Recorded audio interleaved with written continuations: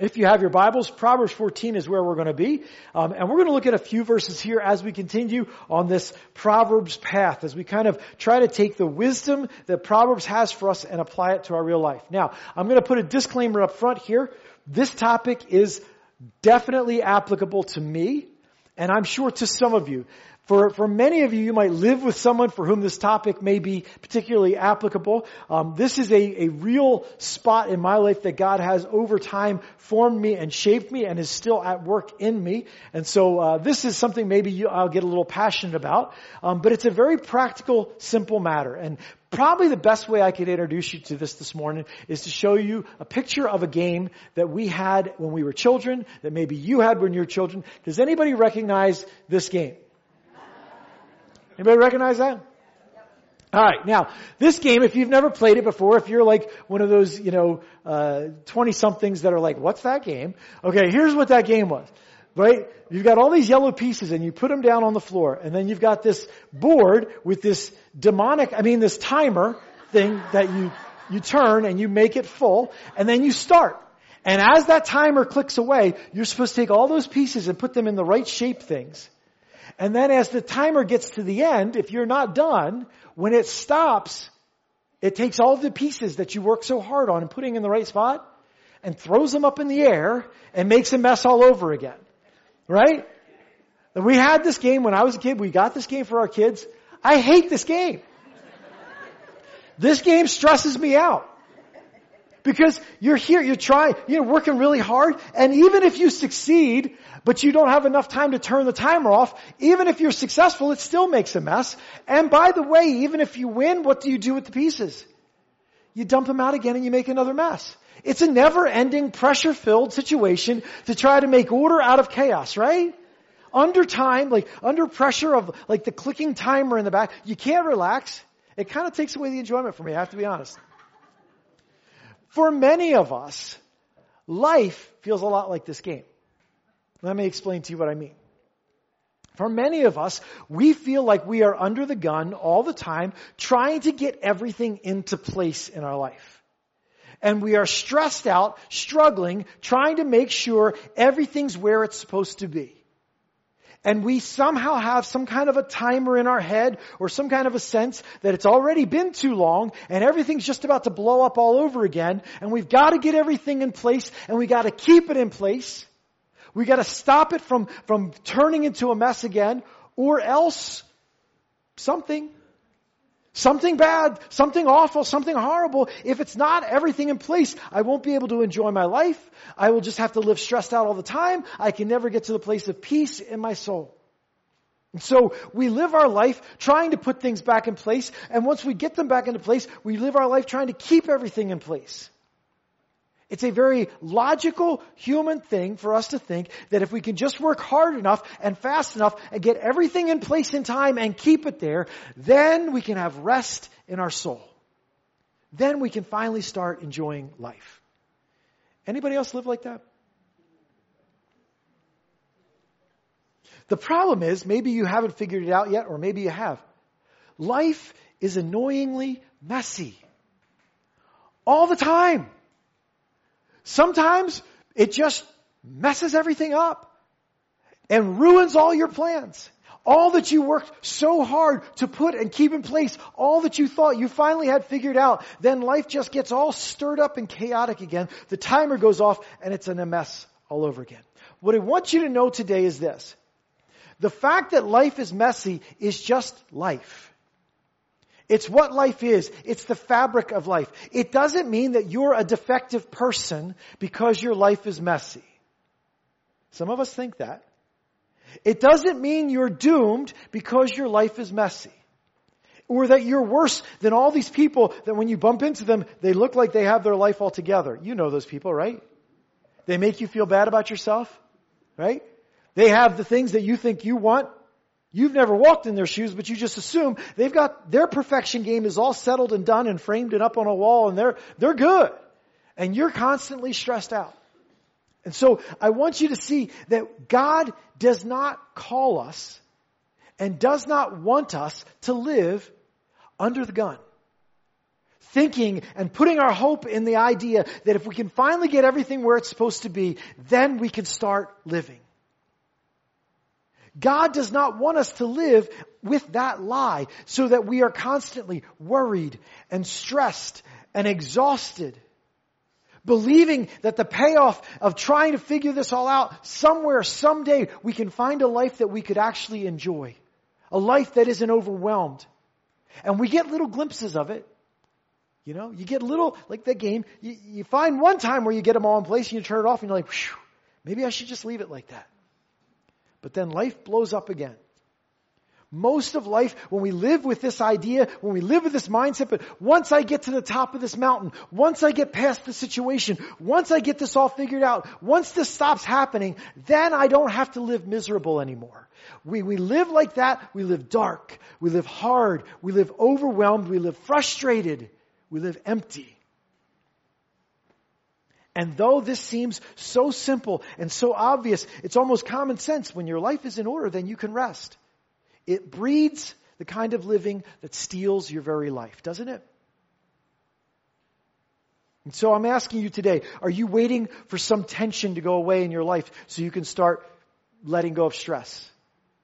Are you working really hard to try to manage stuff and put things where it belongs so that you can finally be happy? You can finally have peace. You can finally enjoy your life. Maybe it's you're waiting on the perfect job. Maybe it's you're waiting for the perfect spouse or the perfect kids. Good luck with that. Maybe you're waiting for a feeling that comes because you feel like you have everything the right way. You feel like you're strong and you feel like you're capable and you feel like you've got a handle on life. Maybe it's your health. You're waiting for perfect health. Maybe you're trying really hard to clean up all the messes and keep any more from coming. And you don't realize how exhausted you are and how empty you are. Life does not have to be lived like this. Life should not be filled up with being driven by fear. Fear of the messes to come. Fear of the fallout of the messes that we have. It should not be lived in envy of the people we think have the kind of life we wish we had. This is not life. This is death. Life should not be overwhelmed with worry or anger or frustration, stress, busyness. This is not life. This is not the life God has for you. And it's not the life you want for yourselves. But you're never going to get there until you understand and recognize the lie behind that thinking. And the same goes for me. And so the verse that we start off today, the verse that I kind of want to land on is verse 4. And as I read this verse, it spoke something to me that I have applied many, many times in child raising, in finances, in ministry, in all kinds of scenarios. And it's really, I don't know if it will hit you until we talk about it a little bit, but it really just hit me. It's a very practical piece of advice for me because by nature, I'm an organizer. Right? I tend to think the path to peace and success and happiness is when we have a plan and we have a strategy and we follow the plan and everything works out according to plan. Good. No stress. But life is irritatingly unwilling to stick to my plan, no matter how hard I try. And so I find myself dealing with this, in this frustration, always stretching to get things back in place. And then I read Proverbs 14:4, and it says this, where there are no oxen, the manger is empty, but from the strength of an ox come abundant harvests. Where there are no oxen, the manger is empty. The idea here is you've got people who are farmers who are very used to dealing with livestock and animals. They know what it means that if you have livestock in your barn, that your barn is going to be messier than if you didn't have livestock in your barn, right? You're going to have to feed them. You're going to have to clean up after them. It's going to smell. It's going to be, there's going to be stuff on the floor. There's going to be things everywhere. It's going to be noisy. It's going to be loud. Where there are no oxen, the manger's clean. You don't have to fill it up. You don't have to buy feed for them because you don't have oxen. And if you're stuck on why do I have to go buy feed? It would be better for me to not have to buy feed. Why do I have to put this money out? Solomon, with this simple wisdom says, yeah, but if you didn't have to buy feed, you wouldn't have oxen. And if you didn't have oxen, you wouldn't have the abundant harvest. What he's saying very simply is life includes mess. Good life includes mess. It's just part and parcel of the whole thing. It doesn't mean that if your life is messy, that it's broken. It means you and I should expect life to be messy. We should just expect it. When was the last time you expected life to be messy? Don't we fear that? Now, some of you don't. That's why I said this doesn't apply to some of you. If I went to your home and looked at your room right now, I would know that you've embraced the mess, right? It's a lifestyle, it's a way of thinking. But most of you who live like that are connected to somebody who lives the other way, right? And you're like, what's wrong with you? So I'm talking to you today to help you understand the problem of our life here, right? Where there are no oxen, the manger's empty. So, hey, that's a great thing. We could have a clean, organized barn that is, everything's in the right place. Everything's where it's supposed to be. Nothing needs to be addressed. Only problem is that means you don't have any oxen. And that has fallout that's bigger than cleaning up the mess. Life is messy, and I should expect the mess. I should see it as normal life instead of a problem to fear or a barrier to peace in my soul. I shouldn't live in constant dread of a mess. Because what I wind up doing is putting hope in clean because I believe that fixing the mess is the answer. And that's not where my hope should be. Is it better for a farmer to have oxen or not have oxen? Of course it's better for him to have them. Because they can do so much more work and make his farming so much more production. But oxen means their stall will be dirty and will have to be cleaned. And I can just picture, as someone recognizes this and they nod their head with how true it is, somebody in the morning hours going through and doing their cleaning tasks and thinking, man, I hate cleaning up after. I wish we could get done with this. I wish this mess could just be finally and forever cleaned instead of constantly. And then Solomon says, yeah, but recognize that if you did that, what you would lose, not just what you would gain. In order to get the benefit of the oxen, you have to expect the mess and see the greater benefit. The point is, nothing is wrong with the mess. It's a sign of the life you're living and even the blessings you enjoy. Farmers who had the money and the resources to have oxen were people who were blessed, not people who were cursed. It was not a sign of some problem. It was a sign of God's blessing. Isn't that crazy? To solve the mess is to lose great strength. Here, I want you to understand this and I want you to see this. To solve the mess is often to lose the greatest productivity God will ever have in your life. Don't you learn more in the mess than you learn anywhere else? Aren't you more desperate for God in the mess than you are anywhere else? When life is clean and everything's put away and everything's where it should be, you're just humming and skedaddling along and everything's good and you're like, wow, this is great. But when life's a mess, you're on your knees, aren't you? When life's a mess and you have no answer for it and you feel overwhelmed and you feel like you're about to drown, who do you call out to? To solve the mess is to move away from some of the greatest production that God will bring into your life, some of the greatest growth that you'll ever see. And so I try not to look at mess as something I have to resolve to find rest and peace. I try to remember this picture that without the oxen there's no mess, but there's no oxen either. The application, very simple. Every good thing in life includes mess. Every good thing in life includes sacrifice, includes a call for perseverance, includes something that is unpleasant or undesirable. Do you find something at your job that you dislike? The answer is yes. Every job that's good and God's provision for your life, there's something to dislike. There's something unpleasant about it. Every job. So if you're waiting on the job that you're going to love, find something you love to do and you'll never work a day in your life. Baloney. There's going to be a day you work because every job has unpleasantness to it. You just got to see the bigger picture. If all I do is focus in on the unpleasantness of this moment, I lose the bigger picture that at the end of the week I want that paycheck so I can pay my bills so I'm not out on the street and I'm not hungry, right? So I've got to see a bigger picture. I've got to have better understanding. Just like the farmer who's cleaning up after the oxen and going to town to buy feed for the ox. That farmer's got to keep the bigger picture in mind, the harvest that I haven't realized yet, but that I know will come if I do this cleanup of the mess again and again and again. Church would be awesome, wouldn't it, if it weren't for all the mess? You know what it would take to clean up all the mess in church? Lose all the people. Oh, we just lost the church. Right? So one of the challenges of my life is not to see all of the struggles and problems and hardships and misunderstandings as something we've got to solve so we can be a good church. But instead, to see all that stuff as just the normal processes of us growing as a church.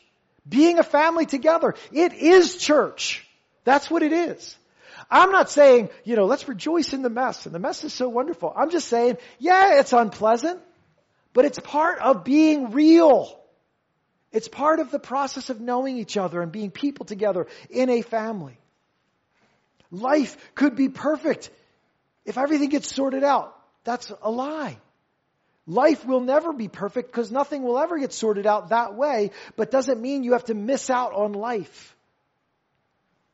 See the things that are your unpleasantnesses, that are your messes, that are the things you wish weren't there, that are the stresses in your life as part of the calling God has put on your life. And we're going to look at how to deal with them in a second, but how not to deal with them is to get stuck in the thought process that when this gets cleaned up, I can finally relax and I can finally get back to living.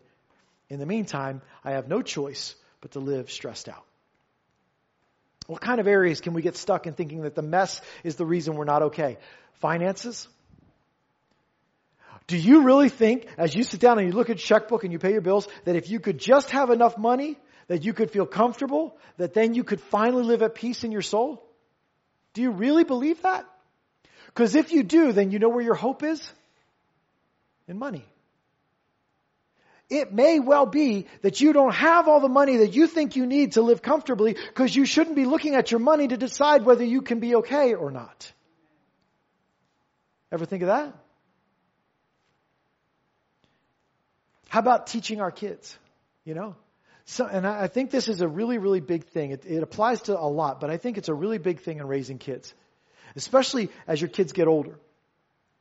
We sometimes get so stressed out about my kids making mistakes and my kids making wrong choices, and I don't want them to go off in a bad direction. As a parent, I see all the potential for harm that comes down that path. But what I inadvertently do is I teach my kids that in order for them to have any hope in life, they have to be perfect. And I turn their life into a game of perfection. And so kids walk out of the church by droves because they're like, well, I can't be perfect, so I might as well give up. Instead of saying to them, listen, you're going to blow it. You're going to mess up as you learn and grow. It's part of life. It's part of what happens. Don't lose hope. Don't lose confidence. Keep going and keep going towards the Lord, and God will show you and you will learn because you can do this. Isn't that a better message to send them? Because where there are no oxen, the stall is clean. So if I just kept my kids at the age 10, like for the rest of their life, there wouldn't be all these struggles in figuring out how they're going to live and how they're going to interact in faith and what are they going to do about dating and all. There wouldn't be all these struggles of all that stuff. But they also wouldn't be growing. They also wouldn't be fulfilling the promise that God has for their life. They wouldn't be owning their faith for themselves. They would miss out on everything that I as a dad want for them. So I've got a choice. Everything clean and simple or everything that I really want with the mess. I think that's huge for us. Do we live like this in our family? Does your family understand and embrace the idea that as we are together, there are going to be misunderstandings and there are going to be fights? Or is your family one of those families where it's like, nope, there's never a problem. Nothing to look at here. And just live with the tension all the time because it's so much better than just fighting it out, right?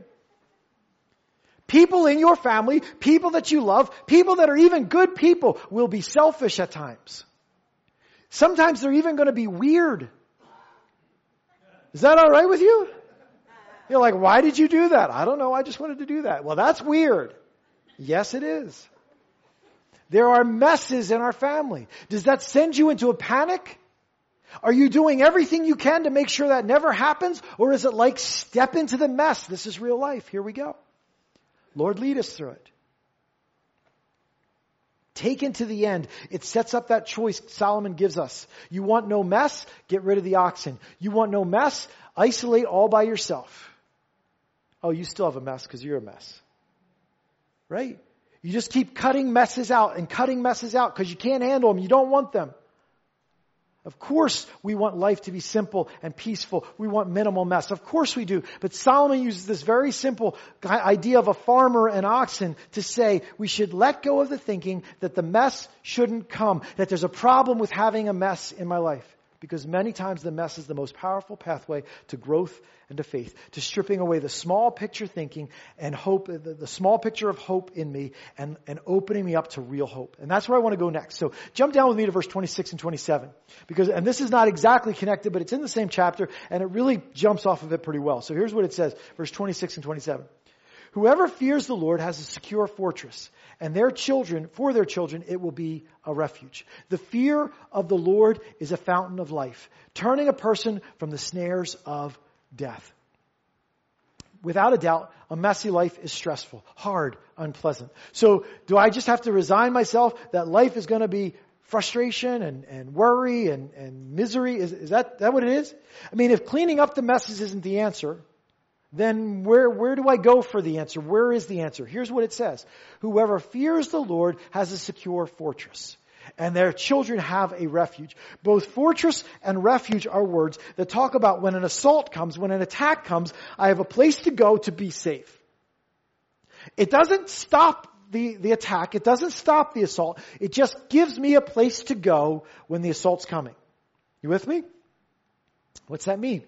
Well, when you're stressed about the messes in your life and about everything that seems to be constantly turned into chaos and you can't figure it out and you're overwhelmed and you're stressed out, do you have a fortress? Do you have a refuge? You do if you, what does he say? Whoever fears the Lord. If your fear is in the Lord rather than your fear being in the mess, then you have a fortress. Now, this idea of fear, we use this word fear, and it kind of, especially in English, it kind of has this negative connotation to it. In the Bible, we've talked about this before. Fearing the Lord's not actually like trembling and quaking like, oh no, I'm so afraid of God. It's more like awe. It's a faith that says, I believe that God is bigger than any of it. My fear, my respect, my sense of honor, my sense of greatness is God, not all this other stuff. And so in some way, when I fear something, what I'm saying is this is the unstoppable force in my life. Is God the unstoppable force? Or is something else? Fearing the Lord means that when the mess comes, my hope is not in cleaning up the mess. My hope is where? That God will carry me through it. That God will use it, that God will redeem it, that God will heal it, that God will lead me, that God will teach me, that God will be with me. Aren't you glad that God, the God of the universe who has no business being involved in any mess whatsoever, chooses to step into your mess and walk with you through your mess and use your mess for His eternal purpose to produce good? Isn't that crazy incredible? Those who fear the Lord, those who trust in Him, those who have a greater view of His power than the storms and the hardships and the messes of life. Basically, it's a call to trust God that He's bigger than anything we face, that our peace and our hope is not in clean, but our peace and our hope is in a God that heals and restores and teaches and redeems. So we can live with confidence. The storm can rage on, but I found my secure fortress. I have found my refuge, and I can pass it on to my kids. Think about it. Don't we pass on our way of dealing with stress to our kids? They watch how we interact with it, and they go, well, that must be what you do. So, however you deal with it, they're going to pick up. So, do you deal with it by passing on a secure fortress, a refuge that they can run to? Do our kids think they have to be doing everything right in order for life to work? Or do they have an understanding that trusting in God is the answer, even when they blow it? Do they know that how to react when they mess up? Have we taught them that they should be stuck in shame or stress, that they should beat themselves up, that they should make themselves feel really, really bad so that they never have a mess again? Or have we taught them to turn to the Lord and put their hope in Him again? It says, those who fear the Lord have a secure fortress, and for their children will be a refuge. And then it goes on to say the fear of the Lord is a fountain of life, turning a person from the snares of death. It has this picture of a trap that ensnares you and kills you. And that sounds so much like what we're talking about, doesn't it? This trap, this lure that makes sense that if I can just get everything in place and if I could just have a plan and know what's going to happen and see what's coming and make sure that everything's going to work out the way it should work out, then I'll be okay. It's a trap. And what do traps do? They kill you. They lead you to death. It's the snares of death. But the fear of the Lord, I can walk confidently through my life because I know that God has me and that God is bigger than anything that I face. And so no matter what mess I walk into tomorrow or what mess I'm living in today, I know my God is greater and my God is bigger and I don't have anything to worry about. That's our birthright as Christians. How many of us live like that? We say yes to it in our minds, but do we live it out day by day in our lives? Or do we live day by day like it all depends on us having it all figured out? Having everything where we think it should be and knowing what's coming from every direction. It's the difference between life and death, isn't it? Fountain of life or the snares of death. Living by faith in a trustworthy God, following Him in confidence, or living in dread or shame of some of the mess that life brings. Life or death. You can be refreshed, fountain of life, drinking freely and deeply and often from life, or you can be tangled up in the stuff that will suck the life out of you. One more chunk of verses 29 and 30. And I think this kind of goes right along with it. It says this. Whoever is patient has great understanding. But one who is quick-tempered displays folly. A heart at peace gives life to the body, but envy rots the bones. We could spend a lot of time on this, couldn't we? If we don't live by faith, we usually live pretty frustrated. We usually live on edge. We usually live with a short fuse. When you believe that figuring everything out and having everything where you think it should be is the answer, what I know is this, a byproduct of that is for you to live on edge. You to live with a very short fuse. But understanding brings something different. Many times we act like understanding brings impatience. Well, I get it and you don't. What's wrong with you? I'm so frustrated with you, right? Because I understand and you don't. What the Bible says here is that understanding brings patience. So I may see a bigger picture than the other person, but if I really saw the big picture, it wouldn't bring irritation and impatience, it would bring patience. The word patience here is literally a relaxed face. That's what it means. Patience, a relaxed face. I guess that means I can't be like scowling or like, I can't be like relaxed. Like it's okay. I'm good. Everything's fine. I am at peace. And the Bible says it is understanding that brings that. This kind of understanding is the kind that sees God as reliable and faithful. God is bigger than the temporary obstacle or the problem that I'm having. And so it doesn't see it all on my shoulders to try to force my way through something and to try to make sure everybody gets it and make sure everybody's on the right track all the time. Too many of us live like that's the hope. I don't have hope in my success. I don't have hope in my power. I have hope in God's plan, however that unfolds. And even when I choose wrongly, even when I blow it, my hope is not in me making up for it. Let's get to the very core of what it means to be a Christian. Is your hope in redeeming your mess by doing enough good to offset your wrong? Is it? You don't know. Okay. If you come to the Lord as a sinner, and all of us are sinners, every one of us, we have done wrong all through our lives. If you come to the Lord as a sinner and you say, God, I want salvation. I want my sin to be forgiven. I want my sin to be gone. Does He say, good, here's your to-do list to make up for it? Is that what He does? Why? Because your good can't outweigh your bad. So the answer is not, well, let me put my hope in my ability to do enough right and get everything back in order. Where's your hope for sin? He's going to do it through Jesus Christ. That's why Jesus came and died. That's why He rose again. That's why His blood washes our sin away. Because I have no hope in me. It's beyond me. But it's in Him. So, if that's the case with my sin, isn't that the case with my mess too? If He took care of that mess, Do you think this mess is too hard for him? Even if I blow it, what should I do? I should turn it to him. If I have that kind of understanding, it brings a relaxed face. It brings patience. But on the other hand, if I'm missing understanding, if I don't see the whole picture, it brings foolishness. It brings quick-tempered. One who is quick-tempered displays folly, foolishness. When you don't get it, you're quick to blow up. It shows how little you see, how little our trust is in the Lord. It means that it's not my life at peace. It's my heart at peace. Your life can be in turmoil, but your heart can be at peace. Because God never changes. If your life being a mess makes your heart a mess, then your understanding and your vision is on your life. But if your life being a mess allows your heart to still be at peace, then it's only because your vision and your understanding is on the Lord. Right?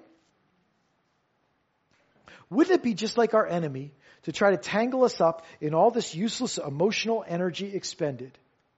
All this time and thought process and filling up our minds with schemes and plans and ideas and figuring it out. Wouldn't it be like our enemy to divert all of our resources towards hopelessness instead of letting us rest by faith in the great hope that we have? To take glory away from God and at the same time steal the very life from our souls. Wouldn't that be just like our enemy? Don't fall prey to his trap. Understand that kind of patience has a physical impact. It says, a heart at peace gives life to the body. A heart at peace. It isn't the outside coming in, it's the inside flowing out. A heart at peace gives life to the body. But envy rots the bones. Living in that, I don't have enough and I should have what you have and my life needs what they have and I should be the one who has that constant ache for more, for different, that unfulfilled desire, envy rots the bones. Destruction becomes complete, doesn't it? From the inside out. And so the solution is not to find some substance that helps me relax. Some party to go to so I can have a good time. Some escape from the situation. Some new job or new scenario. The answer to the stress and the mess in my life is not some way to opt out. The answer is faith and understanding, a heart at peace. I don't medicate myself into peace any which way. I come to peace as I fear the Lord and as I trust in Him. I'm not down on medication. I'm just saying medication is not the answer. It may be a help, but I know a lot of people who don't need medication that still aren't at peace. You know what I mean? So great, if you need medication, have it. But here's the deal. That's not going to solve your soul problem, is it? So great, take the medicine, but then trust the Lord. Your hope is in the Lord, right? So let our hope be in the Lord. So today what I'm asking you is this. What messes do you have in your life? And are you ready to let them be the Lord's?